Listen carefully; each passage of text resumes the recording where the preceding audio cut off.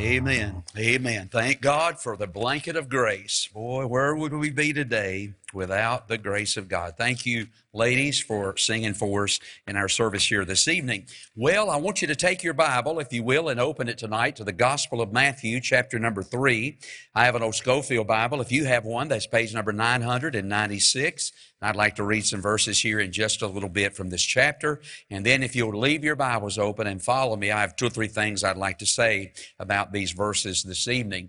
Well, you know, in the midst of all of this craziness and the unnormalcy of our day, you know, there are still some things that just happens to be normal, and I'm glad for it. So this past Thursday night, I had a wedding. One of our young men in our church got married on Thursday night. I have a couple of pictures here, and this is Brother Isaac Charles, and this is his bride, Miss Erin. And, of course, they were married Thursday night, so I guess I could probably say this is Mr. and Mrs.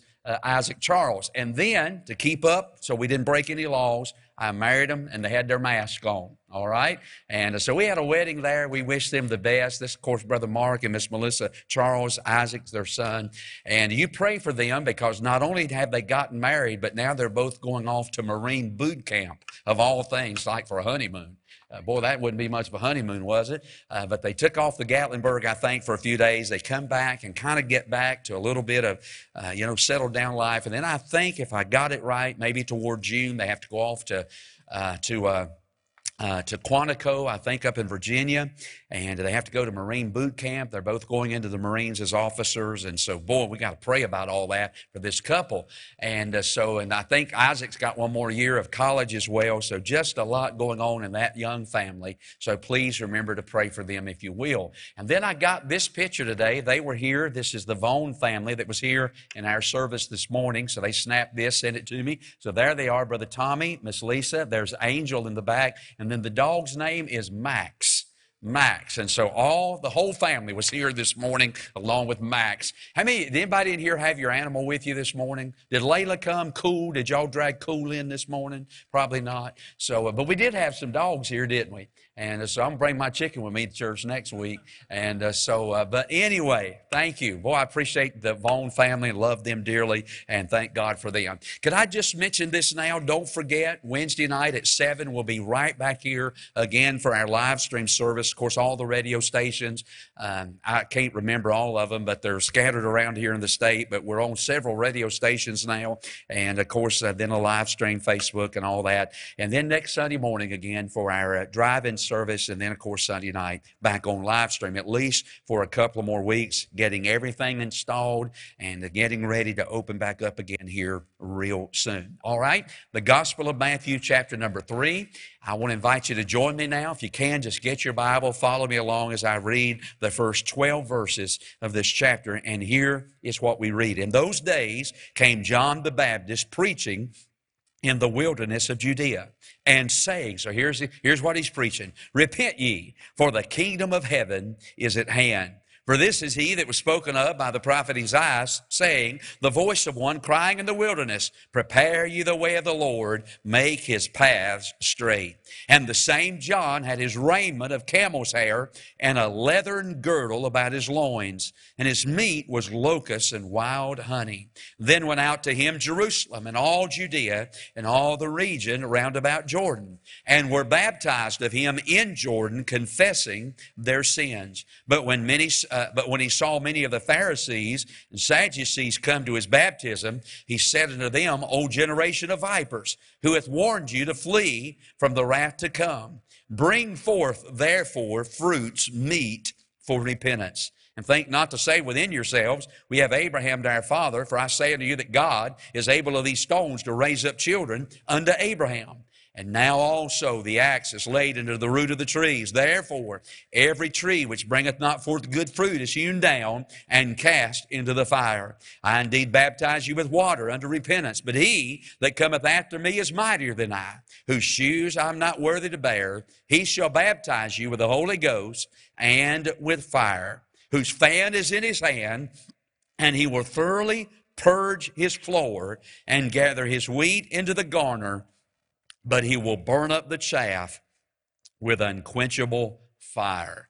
Now, that's 12 verses, the opening 12 verses of Matthew chapter number 3. And I want to ask you to keep your Bibles open and let's talk about what we've just read. Let's pray. Father, bless your word now. I pray and speak to our hearts tonight from this text and to help us in these days to glean something, Lord, that'll help us to be a better child of God, a better witness, and a better Christian for you as we live out these last days. Bless your word. Thank you for the good music, good singing, Lord, that we've had tonight. I pray now the word of God will do its work in our heart. In Jesus' name, amen. You know, for the last several weeks now, we have been in the opening chapters of the Gospel of Matthew in a series of sermons that I have entitled, Meeting the King. The four Gospels, along with the book of Acts, is known as the historical section of our New Testament.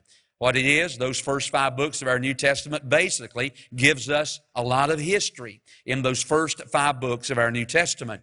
The 4 Gospels give us the history of our Savior as far as His earthly life is concerned. Now, of course, we know that Jesus existed long before His earthly life in an eternal life. But basically, all that we know about the earthly life of the Lord Jesus is found in the 4 Gospels, Matthew, Mark, Luke, and John. Now, these 4 Gospels present Jesus in a different light. All 4 of them present Jesus to us in a different way. For instance, Mark presents Jesus as the servant, the one who came, not to be ministered to, but to minister. In Mark's Gospel, He's the servant.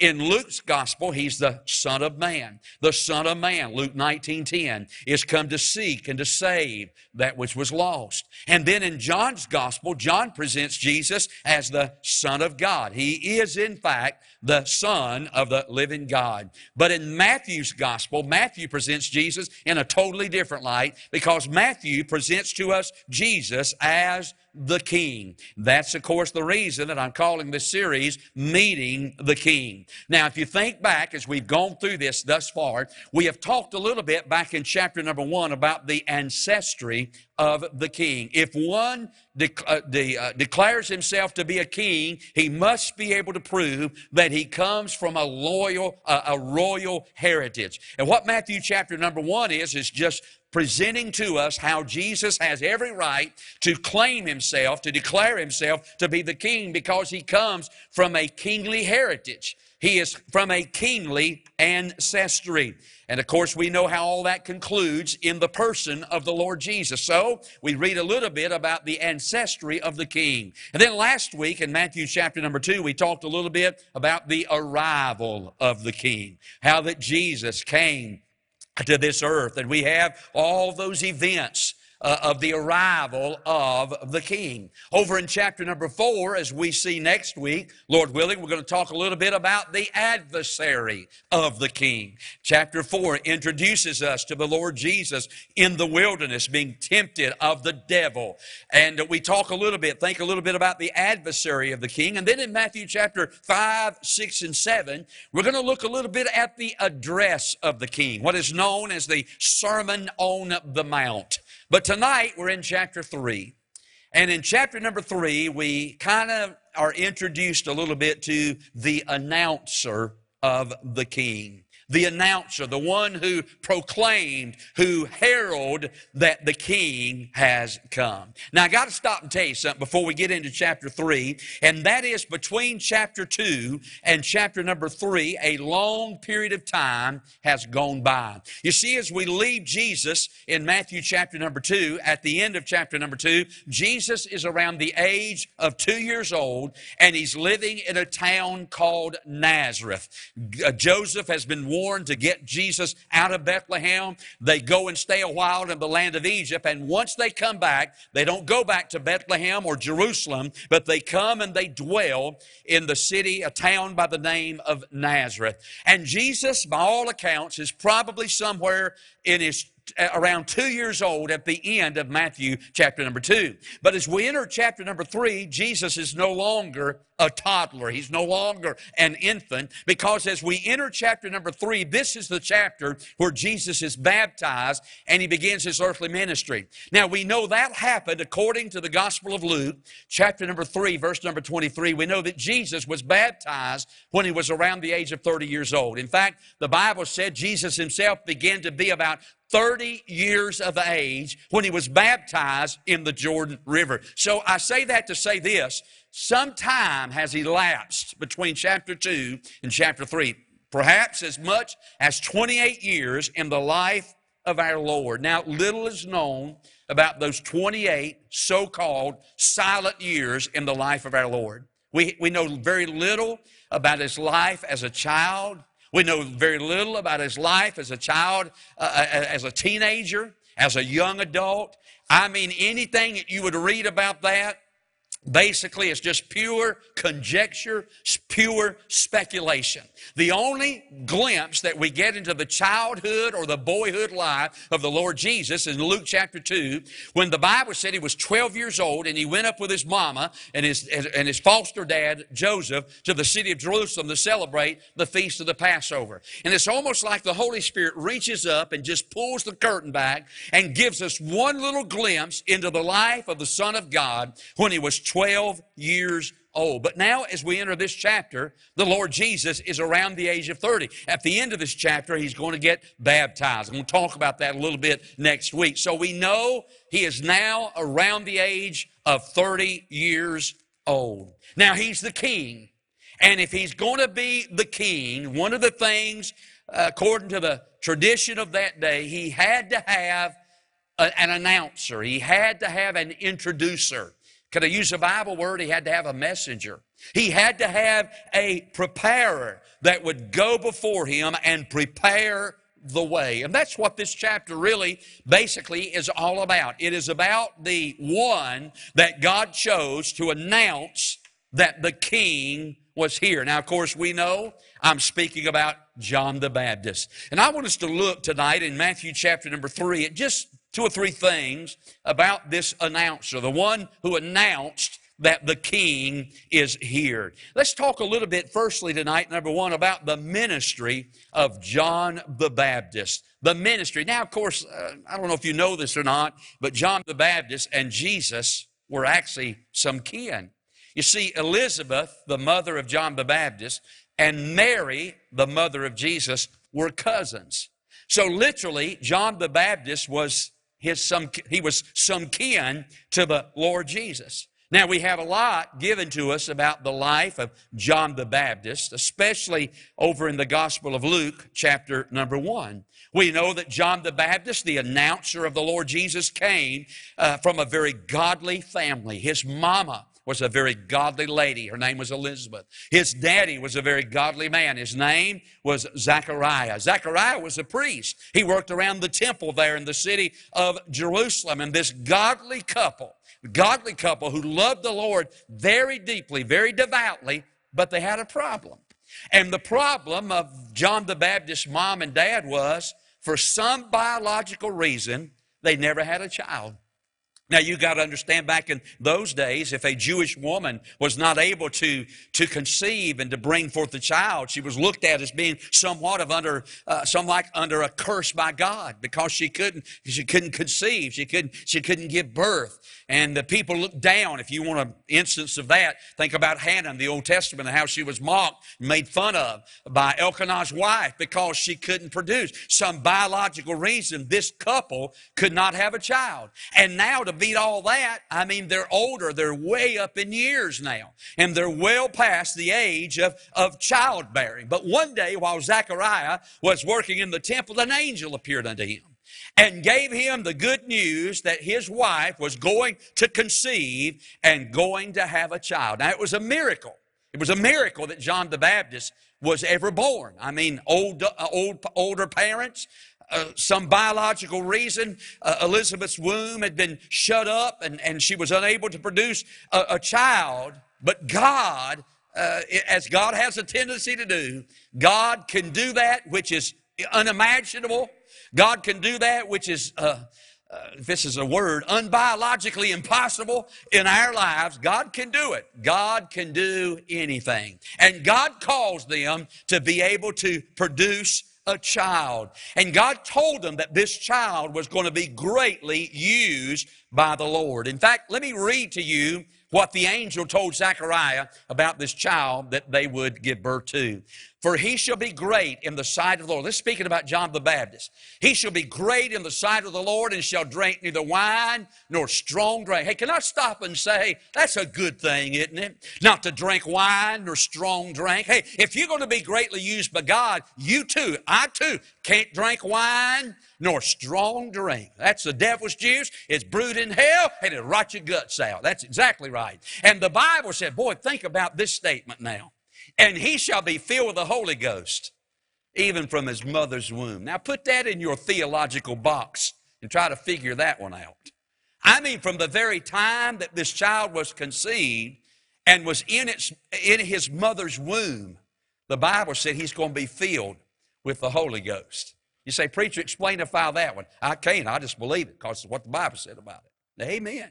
And then the Word of God goes on to say this about him. And many of the children of Israel shall he turn to the Lord their God. Now, what that simply means is John is going to go before Jesus. He's going to be his messenger, his preparer, his announcer.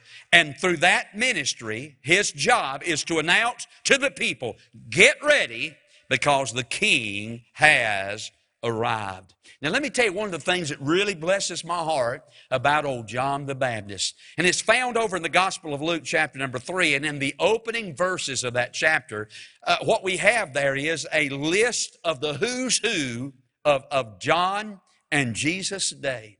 I'm talking about all the political leaders that were dotting the political landscape of that day. I'm talking about some big wigs in that day. In the Gospel of Luke, chapter number 3, verse number 1, we read about an old boy by the name of Tiberius Caesar. We read about Pontius Pilate. We read about Herod. We read about Philip. And we read about all these other, these political bigwigs of that day. In chapter 3, verse 1, in chapter 3, verse number 2, I mean, we read about the political leaders. We read about the religious leaders. I mean, the who's who of that day. But I love what God did. You know what God did? God skipped right over all that and began to talk about one old baptizing Baptist preacher down by the Jordan River. Hey, can I tell you something? That tells me a little bit of something about God's people, and that's this. You know, the most important people on the earth tonight are not those who occupy the thrones and the palaces of our day, but the most important people as far as God is concerned, and by the way, that's all that matters, what God is concerned about, but the most important people in the world today are not sitting in the White House. They're not sitting over in the parliamentary house of England. They're not in the Moscow, whatever they got in Moscow. I mean, they're not in North Korea. They're not in China. No, sir. The most important people in this world, as far as God's concerned, is people who are pointing others to the King. That's exactly right. Now, that leads me to make this statement. The great desire of our heart in these days ought to be pointing people to the Lord Jesus. Boy, that's what we're to do as preachers. Hey, we're to say, hey, the King has come. By the way, in our day, what we're saying, the King is coming. You better get ready because the King is coming. We point people to Jesus. Now, I'm a Baptist preacher. Now, don't get mad at me here, but I'm a Baptist preacher. Baptist born, Baptist bred. When I die, I'll be Baptist dead. I am a Baptist preacher. But can I tell you something? I don't want to point people to the Baptist. The Baptist, never saved anybody. Not one. No, sir. I don't want to point people to the Pentecostals. I don't want to point people to the Lutherans. God, hell, who wants to point people to the Lutherans? I don't want to point people to the Methodists. Can I stop and say, God, hell, who wants to point people to the Methodists? I tell you what our job is to do, to point people to Jesus. The most important work you and I will ever do in these last days is to say, hey, the King is coming. The King has come. The King died. The King rose again. Thank God the King ascended, and the King is coming. Well, that's what John the Baptist was doing in his day. Notice, if you will, notice how that his appearance is stunning. Look what we're told about this same John, this Baptist preacher. Boy, he was he was a unique individual. By the way, most Baptist preachers I know are unusual. I am one of them. Weird, unique. I mean, look at his appearance. It was stunning. The Bible said that his raiment was of camel's hair and a leather girdle about his loins. I mean, everything about that speaks to me of the simplicity of this old Baptist preacher. He had on that raiment of camel's hair, that leather girdle. I think every time he probably moved, that old rough, coarse camel's hair irritated his skin. And he was reminded of how that sin is irritating to a holy God. Yes, sir, his appearance was stunning. Notice this, his appetite was simple. Look again at verse 4. The Bible said that his meat was locusts and wild honey. Now, I don't know about the locust part, but I like honey. Praise the Lord. I don't know if I could eat locusts. I've seen some chocolate ones before, and I could probably crunch them down. But I don't know. His appetite was very simple. But I want you to look in verse number 5. His audience is swelling. I mean, the Bible said in verse 5 that all Jerusalem and all Judea and all the region round about Jordan were going out there to hear this old Baptist preacher announce the coming of the King. Now, the Bible said that his church, if you want to call it that, his church was out in the wilderness. Look back up at verse 1. He was preaching in the wilderness of Judea. Now, you would think he'd probably come to Jerusalem, which was the religious capital of the world. That was where he'd want to reach his crowd. But no, sir. He was out there in a waste-barren, howling wilderness among the scorpions and the jackals and the snakes. But people by the droves were coming to hear this old Baptist preacher telling them about the arrival of the King. I'll tell you what, I kind of got it in my mind. And I know this. I know the Bible says go. We got to go. I get that. And it's our job to go. But I tell you what, bless your heart, I think if a man will get full of the power of God and get full of the Holy Ghost, like old John was, people will come to hear what he's got to say. The ministry of John the Baptist. But I want to move secondly, not only to the ministry of old John, but I want to talk a little bit about the message of old John. Now, what was his message? Well, we know that he was the announcer of the coming of the King. I guess maybe we could say it like this. What John the Baptist was, he was a front man for Jesus. He was the advance man for the King. You know, in our day, any time that our president is going to a certain place, there are always those who go there and precede him. They want to look out for his safety.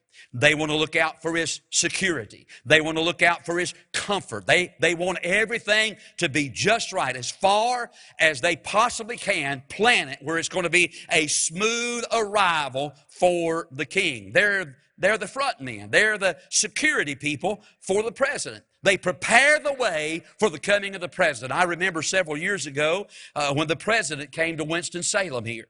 Now, our church was still down on Patterson at that time. And I remember how when the president come, I got 2 tickets to go to the Coliseum that day to see the president. And so we went over there. I thought we'd knock around a little while. We went by McDonald's, got something to eat, knocked around a little bit, finally got over there. And I estimated there were 3,619,442 in line in front of us. And can I tell you something? We didn't get in to see the president that day. But I was thoroughly impressed by all that was going on around that. I mean, when it became obvious he was supposed to get there at 3:15, and Seth and I were standing in line, and man, we hadn't got very far, and it became obvious we're not going to get in to see the president. So they took us all, and they put us over in the Bocock Stroud, that old sports building over there, across from the Coliseum, and they put iron gates around us. But the thing that was so impressive to me, all over the top of them buildings were CIA agents and FBI men. And they were walking around and they were looking with binoculars and they had high-powered rifles on their shoulders. You know why? Boy, they had come to prepare the way of the president. And then when he turned down Deacon Boulevard, I'm telling you, you talk about impressive. I'm talking about black Cadillac limousines, probably 253 armed motorcycle cops with their lights blaring and black Cadillac Escalades. It was impressive. I mean, it was unbelievable. You know what they were doing? They had prepared the way for the coming of the president. I think if I heard correctly what they did, he landed over here in Greensboro, they shut Highway 40 down. I mean, as that motorcade made its way, and then 52 was shut down. And then all the way through the town to wrap around to the Coliseum, they shut all that down. You know what they were doing? They were preparing the way of the president. They were preparing for the arrival of the president. There was a bunch of advanced men out there. Well, that's what John was. He was an upfront man. He was an advanced man for the king. He announced the coming of the king. He prepared people for the coming of the king. Now, I'm very interested in how he did that. Would you notice in our text how John prepared people and announced the coming of the king? Look at verse number 1. It says this, and John the Baptist came strumming a guitar out of the wilderness of Judea. Is that what your Bible said? Now, if you've got one of them funky Bibles, it may say that. But the way that John prepared people for the coming of the king was through preaching, the preaching of the Word of God. Can I stop and say this? In our day, please, I don't want to be discouraging here, but I'll tell you something. In our day, preaching is no longer enough. Can I tell you that? Preaching is if you got a man of God that stands faithfully in the pulpit and preaches the Bible, service in and service out, that's no longer enough to keep people coming to the church. Boy, you've got to have programs for this, you've got to have programs for that, and you've got to have an exciting activity for this and an exciting, thrilling thing going on. You know why? Because we have kind of set preaching to the side. Now we're more interested in what the church can do for me than what I can do for my church. Preaching is no longer enough. Hey, preacher, you got to plan this, have this going on. In fact, let me tell you what the church has become in our day. Nothing more than just a social country club where you got to entertain people or else they'll pull out, run over here somewhere else. And brother, I'm telling you, preaching's no longer enough. But I tell you, bless your heart, that's what got me into the family of God, was preaching. And as far as I'm concerned, brother, if a church gets involved, no matter what else they may get involved in, when they set aside the preaching of the Word of God, that church no longer has the right to call itself a church. Amen, preacher. I'm telling you, John announced the coming of Jesus by old-fashioned preaching. He preached the king is coming. You better prepare for the coming of the king. And then here's what he preached about. Look at verse 2. He preached about repentance. Look at verse 2. And saying, here was his message, repent ye, for the kingdom of heaven is at hand. He said, you got to repent because the king is at hand. That was the very first message of old John the Baptist. Repent. Can I say it like this? Repent, repent, repent. I mean, that's what he preached about. He preached repentance. By the way, can I tell you this? The first message of Jesus was about repentance. Turn the page. Look at Matthew chapter 4. Look at verse 17. Very first message of Jesus. From that time, Jesus began to preach and to say, repent. There it is again. The first message of John the Baptist.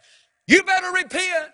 The first message of Jesus. You need to repent. By the way, the first message the church heard on the day of Pentecost was a message on repentance. Look at Acts chapter 2, verse 38. Then said Peter unto them, repent. There's that word again. The first message that the church heard on the day of Pentecost. And then can I tell you this? Paul's first message. The very first message that Paul ever preached was a message on repentance. Acts chapter 20, verse 21, testifying both to the Jews and also to the Greeks. What's the word?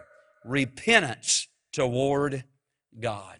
Can I show you one other thing Jesus said about this? Luke 13:3, I tell you, nay, but except ye repent, ye shall all likewise perish. Now I know, I get it. I'm one of us. But we're living in a day and age when you don't hear much about repentance anymore. No, sir. People want to come to church, be made to feel good about themselves. They want to come to church and they want the preacher to stand up and tell them something that's going to make them feel all warm and fuzzy on the inside. They want to come to church and they want to be patted on the back. They want their ego stroked. They want to be positive and encouraging. But the first word of the gospel is the word repent. Amen and amen.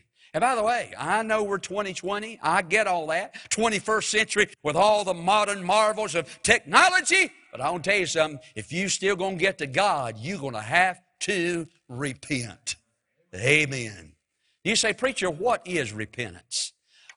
Can I give you a progressive definition of what I mean by progressive, not the progressive Democrats, God help us, but a progressive. I want to take it in three parts about what repentance. First of all, repentance is a change of mind. All right, I'm going to build on that.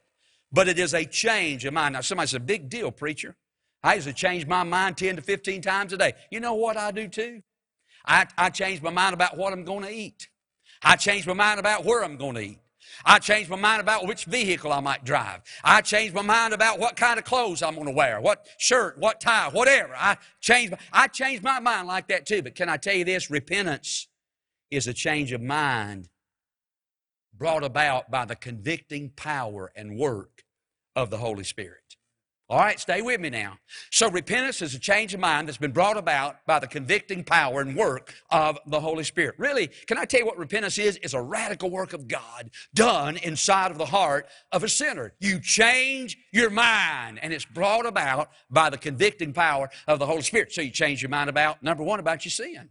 You no longer see sin as something that you desire, something that you love, something that you've got to do. You know what? You see your sin as a holy offense in the nostrils and the face of a holy God.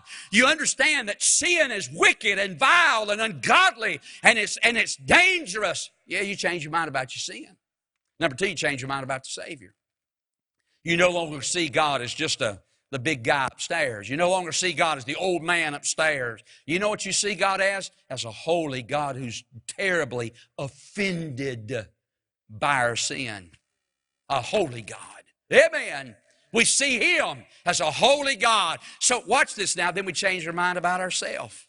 We no longer see ourselves as a pretty good person. We no longer see ourselves on a scale of 1 to 10. Oh, 8.5. You know what we see ourselves? We see ourselves as a 0 with the rim knocked off of it. We see ourselves as a sinner in the sight of a holy God. I'm telling you, conviction is a change of mind brought about by the Holy Ghost, the convicting power of the Holy Spirit. And then here's my third definition, that produces a change in your life. Now let's put all that together. Repentance is a change of mind brought about by the convicting power of the Holy Spirit, which leads to a change of life. Now, I get it. I'm like you. I get it. Not everybody. There's some people get saved and seem like, man, they just leave their sin alone, and it's never a problem to them. There's some people who get saved and they're back and forward. Back, and they battle it, and sometimes they win and sometimes they lose. But I just want to tell you, true repentance, you change your mind because the Holy Ghost has convicted your heart, and it will lead to a change of life. Can I tell you that salvation is not just a fire insurance policy to keep you out of hell? Can I tell you that salvation, bless your heart, is intended to change your life? Amen. That's the reason Jesus said down in verse number 8 of this same chapter, He said, hey, why don't you bring forth therefore some fruits meet for repentance? I'll tell you, there'll be a difference in your life when you get saved. Now, I know sometimes that difference is not as evident in the life of maybe a child as it may be in the life of an old boy that's drunk his whole life. I get all that, but I'll tell you what, there'll still be a change because salvation is intended to change our lives. Now, I want you to look right in this camera, look right at your computer right now, or turn up your radio right now, and you can go right back to sleep after I make this statement. But I got to ask you a question. What makes you think you can live like hell and die and go to heaven? What makes you think you can live like hell and still die and go to heaven? I'm telling you, bless your heart, when you repent, when you accept the King, this one that old John the Baptist was preaching about, there'll be a change in your life. That's exactly right. And by the way, I'll tell you what, this old message of John, it shook the entire nation. Why, the Bible said there in verse number 5 that all Jerusalem and all Judea and all the region around about old Jordan. You know what I read this week? That it was estimated that over 1 million people flocked to hear an old Baptist preacher in the middle of nowhere, amongst the jackals, the scorpions, and the snakes. They went to hear a message from an old baptizing preacher. Can I tell you this? This really got me. Old John the Baptist evidently had never read a book on how to win friends and influence people. Because there in verse number 7, the religious muckety-muck of that day, they all got together and said, hey, let's go out there and let's see what's really going on. Let's go see what all the hoopla's about. I can see him say something like this. Let's go see what that old country bumpkin has got to say. Well, when they got there, if you'll look there at verse number 7, John went off on them. I mean, he called them a bunch of vipers and a bunch of snakes and a bunch of low-down vipers. I mean, buddy, evidently he had never read a book on how to win friends and influence people. He saw them not as part of the solution. He saw them as a part of the problem. You see, John told them there in verse number 5, verse number 9, just because you've been born into the family of Abraham don't automatically make you a child of God. You do understand just because you were born into a family with a mom and a daddy that loved Jesus, that don't automatically make you a child of God. Just because one is born into a Christian nation, and by the way, I don't even think we're a Christian nation anymore, but just because one is born into America, hey, that don't make you a child of God. No, sir. I'm telling you, to become a child of God, you need to be more than just born into a Christian family or born into a Christian nation. That no more makes you a child of God than being born in a garage makes you a car. Or being born in a hospital makes you a doctor. I go to the hospital a lot, and I haven't gone much recently, but I go over there a lot. And, and sometimes those people over there mistake me for being a doctor. There's one lady in particular, bless her heart, she wears these Coca-Cola glasses. I mean, they're about that thick. And every morning, she's on the ninth floor. And every morning when I go by there, if I'm up on the ninth floor, she always says, good morning, doctor. And I told her one time, I said, ma'am, I'm not a doctor. I'm a Baptist preacher. But she just keeps on calling me that, so I just now say, good morning, keep walking. But can I tell you something? Somebody said, how are you a doctor? I was born in a hospital. Oh, so that makes you a doctor? No, sir. Can I tell you something? No more than being born into a Christian family, as in this case, verse 9. You say you're the children of Abraham. Jesus said you're sadly mistaken if you think that makes you right with God. You need more than just a birth into a natural family. To get into God's family, you got to get born into God's family. And it's wrought by a divine miracle. And he illustrates it. Look at verse number 9. He says this, God is able of these stones to raise up children unto Abraham. In other words, he said, big deal. So you were born into Abraham's family. That don't make you right with God, you Pharisees and Sadducees. He said God could take a bunch of rocks over here and cause these rocks to be children for Abraham. By the way, can you imagine that? An old lifeless, dead, dumb rock laying over there? Can I tell you something? The only way that lifeless, dumb, dead rock could become a child is by it could only be wrought about by a divine working of God. Miraculous. Can I tell you, the only way you can get in the family of God is to be divinely, miraculously born into God's family. Amen and amen. And that's the reason old John said this. Look at verse 8. He said there's fruits. And then down there in verse number 9, verse 10, he starts talking about roots. Look what he said in verse 10. Now also the axe is laid into the root of the trees. Therefore every tree which bringeth not forth good fruit is hewn down. And can I tell you something? Root determines fruit. And buddy, if your root ain't right, excuse my English, your fruit ain't going to be right. But you let an old boy get right in the root, his heart, that old boy will start producing fruit on the outside of his life for the glory of God. You got to get right on the inside before you can ever get right on the outside.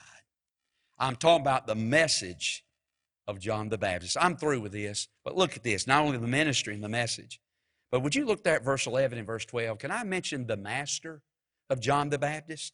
John said this, I indeed baptize you with water unto repentance. But then he starts talking about the king now. And here's what he says, he that cometh after me is mightier than I, whose shoes I am not worthy to bear. He shall baptize you with the Holy Ghost and with fire. John begins talking about the Master. Notice the preeminence of it.